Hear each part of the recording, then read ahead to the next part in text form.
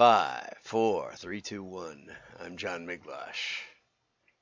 And this is the WDMA. And we had people from several countries chime in at our meetup on Tuesday. So if you're not in Wisconsin, it's okay. It's okay. We're going to be talking about Australia today. So I don't think we have any supporting members from Australia, but we have some friends over there.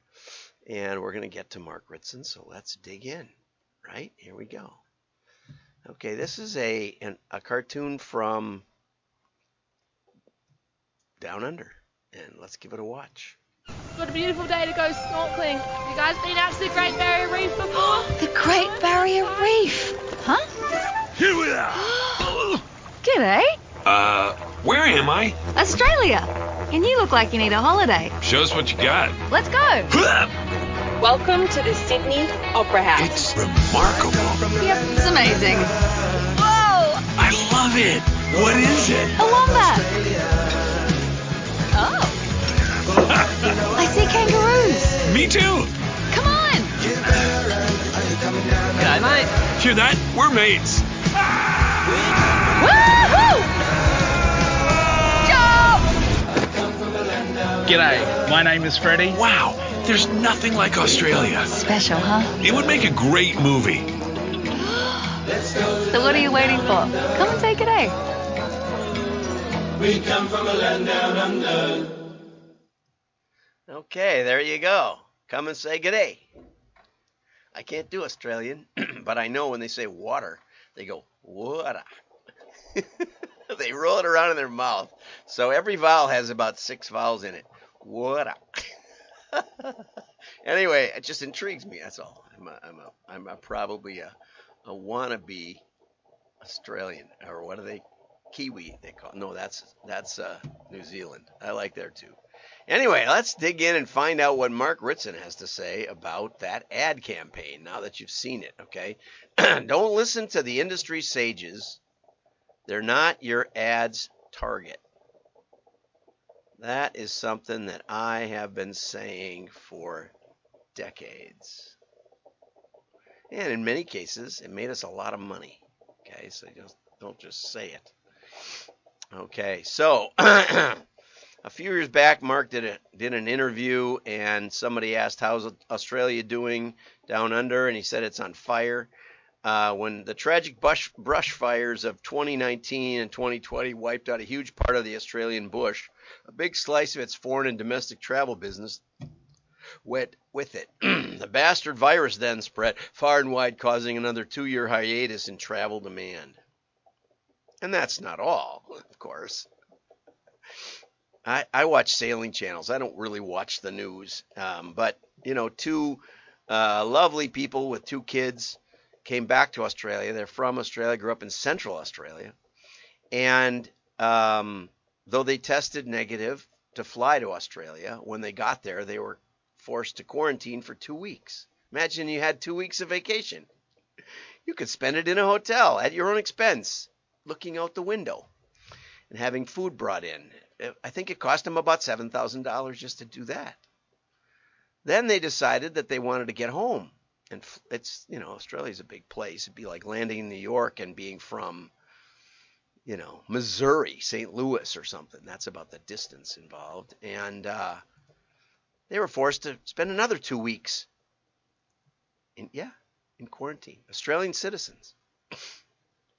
They were actually this time put in a little camp with little houses just for people who didn't, and then they would basically keep an eye on you. And you were allowed to go out to the pool or whatever it was. There was some recreation. I don't know if it had a pool. But anyway, or I think they got an Airbnb. I mean, they were locked down all over the place. They couldn't go anywhere.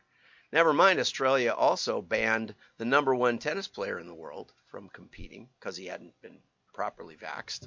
And this was by the time they figured out that the vaccine didn't stop the spread. It didn't do as much as natural immunity. He thought he had COVID before. So Australia, if you want some British heritage, you could go to Belize and you could still drive home if you had trouble. It'd be a little bit of an adventure, I admit. But, You just go up through Mexico and away you go, right? Just a Uber away from Texas. Or you could get a boat. Anyway, so Australia shot themselves in the foot plenty, and they went from high on my list of places I wanted to be or wanted to visit. My daughter lived there for about a year, 2 different trips. She managed to do 5 winters in a row. Winter in Wisconsin, then winter in Australia, then winter in Wisconsin, then winter in Australia, then winter in Wisconsin. It's not easy. Yeah, it takes a 2 6-month stays in Australia, separated by summer. But anyway, so Australia decided they better do something about it, and we need to get travelers to take that critical step to book their holiday to Australia to experience everything we have to offer. Hopefully not everything, because, that's right. Okay. Australia consistently ranks high on people's consideration list. I wonder, we'll get to the data at the end, but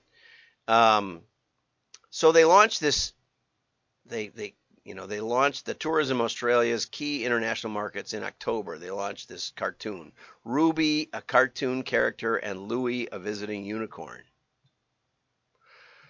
And they played We Come From the Land Down Under. There's a woman at the end, I don't know who that is, but apparently she's famous, which illustrates Mark's point completely.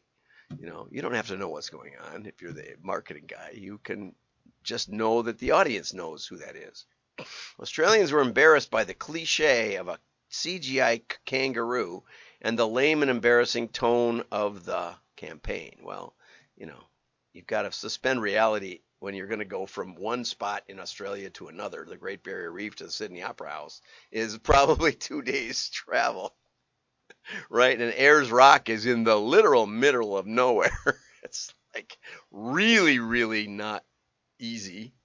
And but they make it all look really convenient, and like Disney World, you just go from one Epcot Center to whatever it is, Magic Mountain.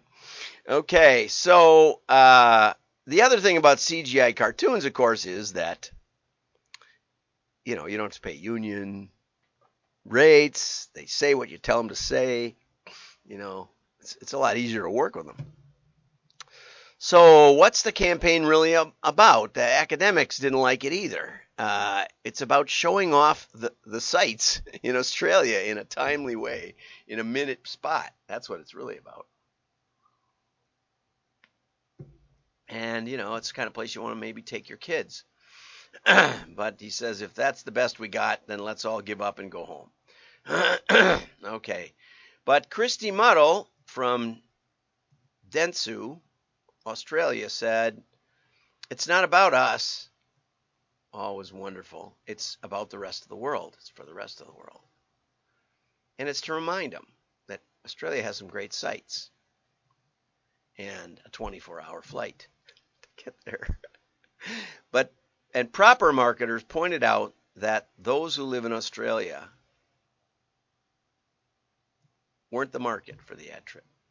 So Mark gets to the meat of things, and it's always about halfway into the article. Remember market orientation, the prime directive of our discipline? Find a market need and fill it. The first point of that definition of marketing, which is ages old, says people need stuff. If you're paying attention to what they need, you're on your way. It's a good start. Everything we think about a product isn't just potentially wrong, it's probably massively biased. We're the prime agents for the product. We're not the target. We're not the consumer. We're none of the target segments. We are the person selling the thing.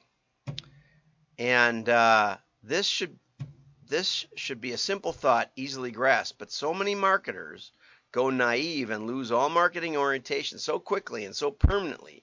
They assume their years in advertising mean they can spot a great bit of packaging or a winning ad. Right. And so this is a graph, right? And this shows your Canes. The pink is the Canes winners, and the pink No, the pink is the Canes Lions. All ads are the green, and the gold is the campaign turkeys. Okay, and what Mark points out is that the campaign turkeys most of the time beat all ads in general and also beat the Canes winners. Okay, that's what this system shows. It's a little hard to understand. Okay, so there's a magazine called Campaign Magazine, and they allow a noted advertising professional to nominate a turkey of the week. And then they look at these turkeys and compare them with the set of all ads and discovered that the turkeys were significantly more effective on their rating system, which somehow measures some kind of effectiveness. I don't know what. These turkeys also outperformed the average Cane, Lions, and Grand Prix winners also. You read that right. The ads that the advertising industry selected as worst proved more effective than the ones that it selected as best. You know, I hear a lot from printing experts about how you should make your print run beautiful and lovely. And of course, I showed you yesterday, Canada Post, and I have a whole folder. Let's see if I can see it here. I don't know if let's put it over here. I always forget to put it back. But right here, up above, right up here, is a folder of USPS selected direct mail pieces, and they have electronics in them. They're probably $30 per piece. I'm sure you're going to mail millions of them. Although you might, I did work for IBM when they were launching one of their it was actually for the AS400 system, and they decided to do a catalog. This is back in the day before the internet, and they said, well, how much is a catalog, or how many businesses are there in America? And I said, well, 14 million maybe, give or take, and about 10 million if you knock out the 0 to 10 or something like that. Employees. And they said, well, how much does a catalog cost? I said, well, you can do a nice one for about $1. They said, you mean for a measly $10 million we could reach every business in America, of any size? And I said, yeah, sure, probably. Well, let's just do that. And I tried to explain to them that you might want to do test and roll out. You might not have all your systems in place day one. You might want to find that out, step it out. Well, we're not in charge of that. That's operations. That's their problem. They promise they're going to be ready when we're ready. And so, they did a bang-up job. After the first 2 days, they pretty much were out of stock on everything. And they couldn't answer the phone fast enough. When they finally did, they told people, well, we're out of stock on that. And so it took them several years to build back the credibility of that botched launch. But they you can spend a lot on a mailing piece. And your advertising executives will tell you that's what you need to do to make it memorable. But I've found consistently that worse paper works better. Splashes make the response device bigger. All that stuff can improve response. Make it clear what you're doing, what you're asking for, what you're selling. Anyway, I'm not the creative guy you want to hire if you want to win awards, but we've made a lot of money over the years. So the ad industry, anyway, doesn't know what works, and giving out separate awards for creativity and effectiveness makes 0 sense. So 2022, this time of year, I was one of the judges for the International Echo Awards for direct marketing, what used to be the Direct Marketing Association. And I guess I did it in. I put an end to it accidentally. I didn't mean to. I tried to be very cooperative, right? But they decided after 82 years or something that they didn't need to connect creativity and effectiveness, which was the distinctive of the Echo Awards, that it connected the two dots together. And that is kind of the heartbeat of direct marketing. So when we call ourselves the WDMA, Direct Marketing Association, what we're talking about is connecting creativity and effectiveness.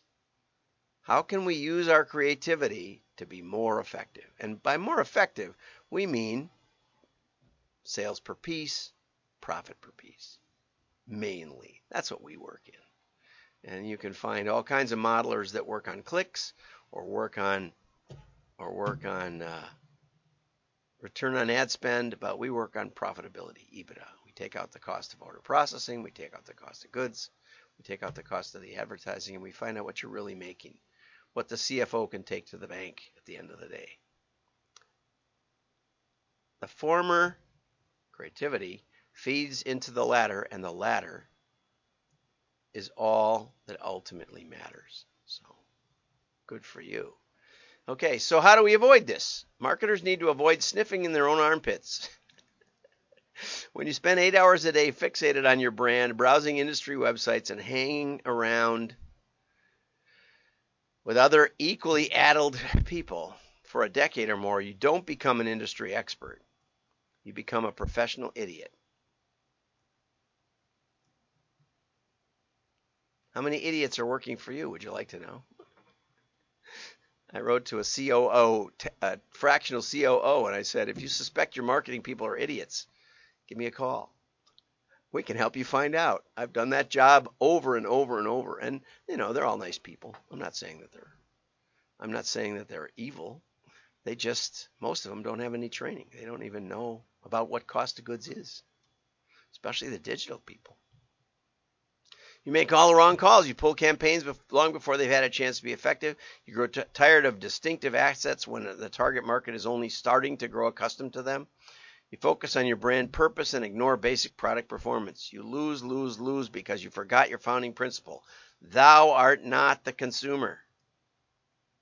We had a great time talking about this in the meetup. Force your marketing people to come to the meetup. Marketing orientation, meaning listening to the customer, is the first step. And then gathering data. And what that means is testing. Testing.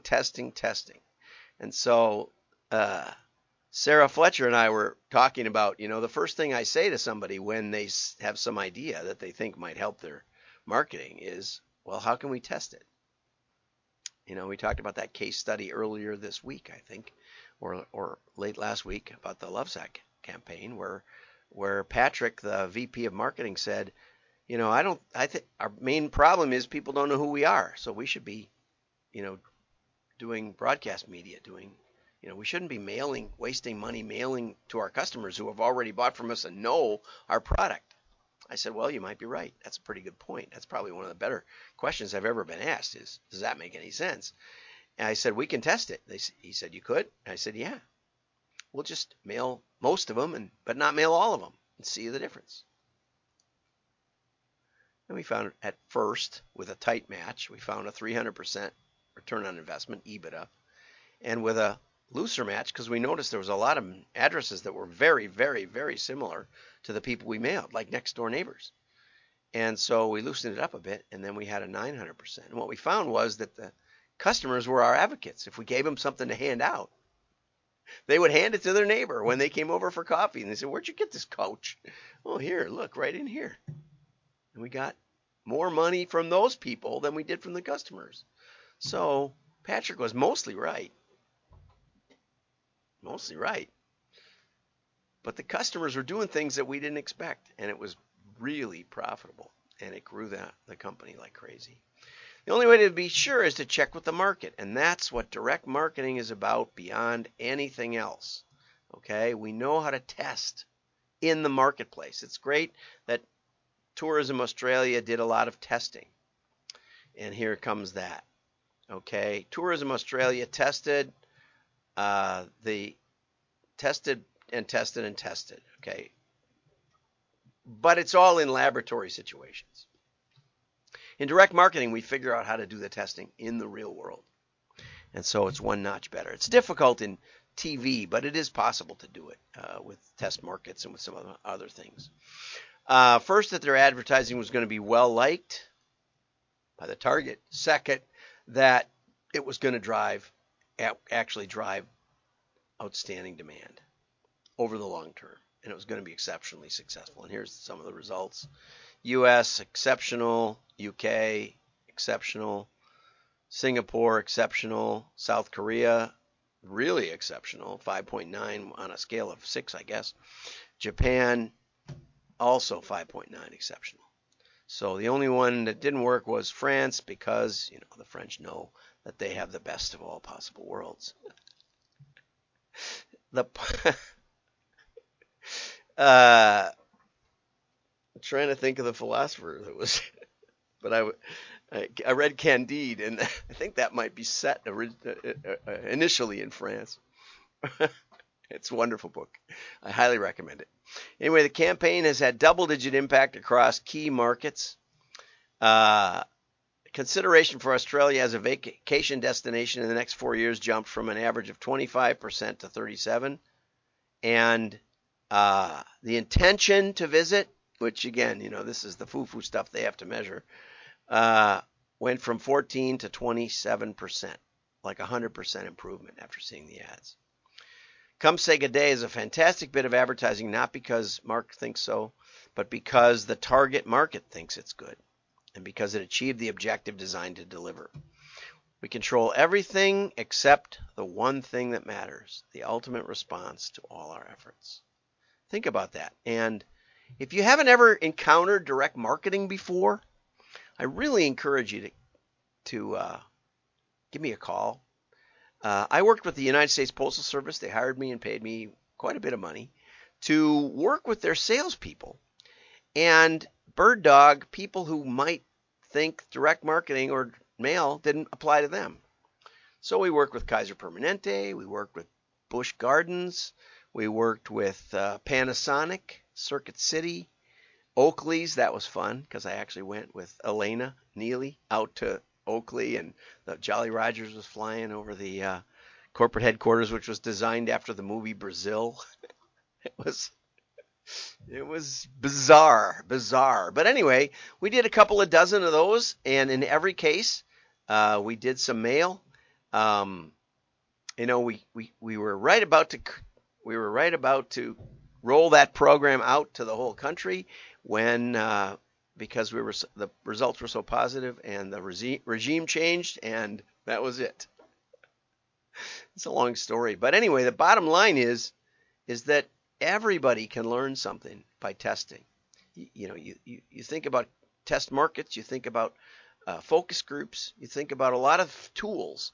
Direct marketing is perhaps the best tool. And if you're thinking about doing machine learning and AI, direct marketing is the only one that assures you of a valid labeled data set, which is why we've been doing machine learning successfully, making millions of dollars while the rest of the world is failing at it. So give me a call. Go over to the WDMA. The show notes will be there in a few minutes. Bye-bye.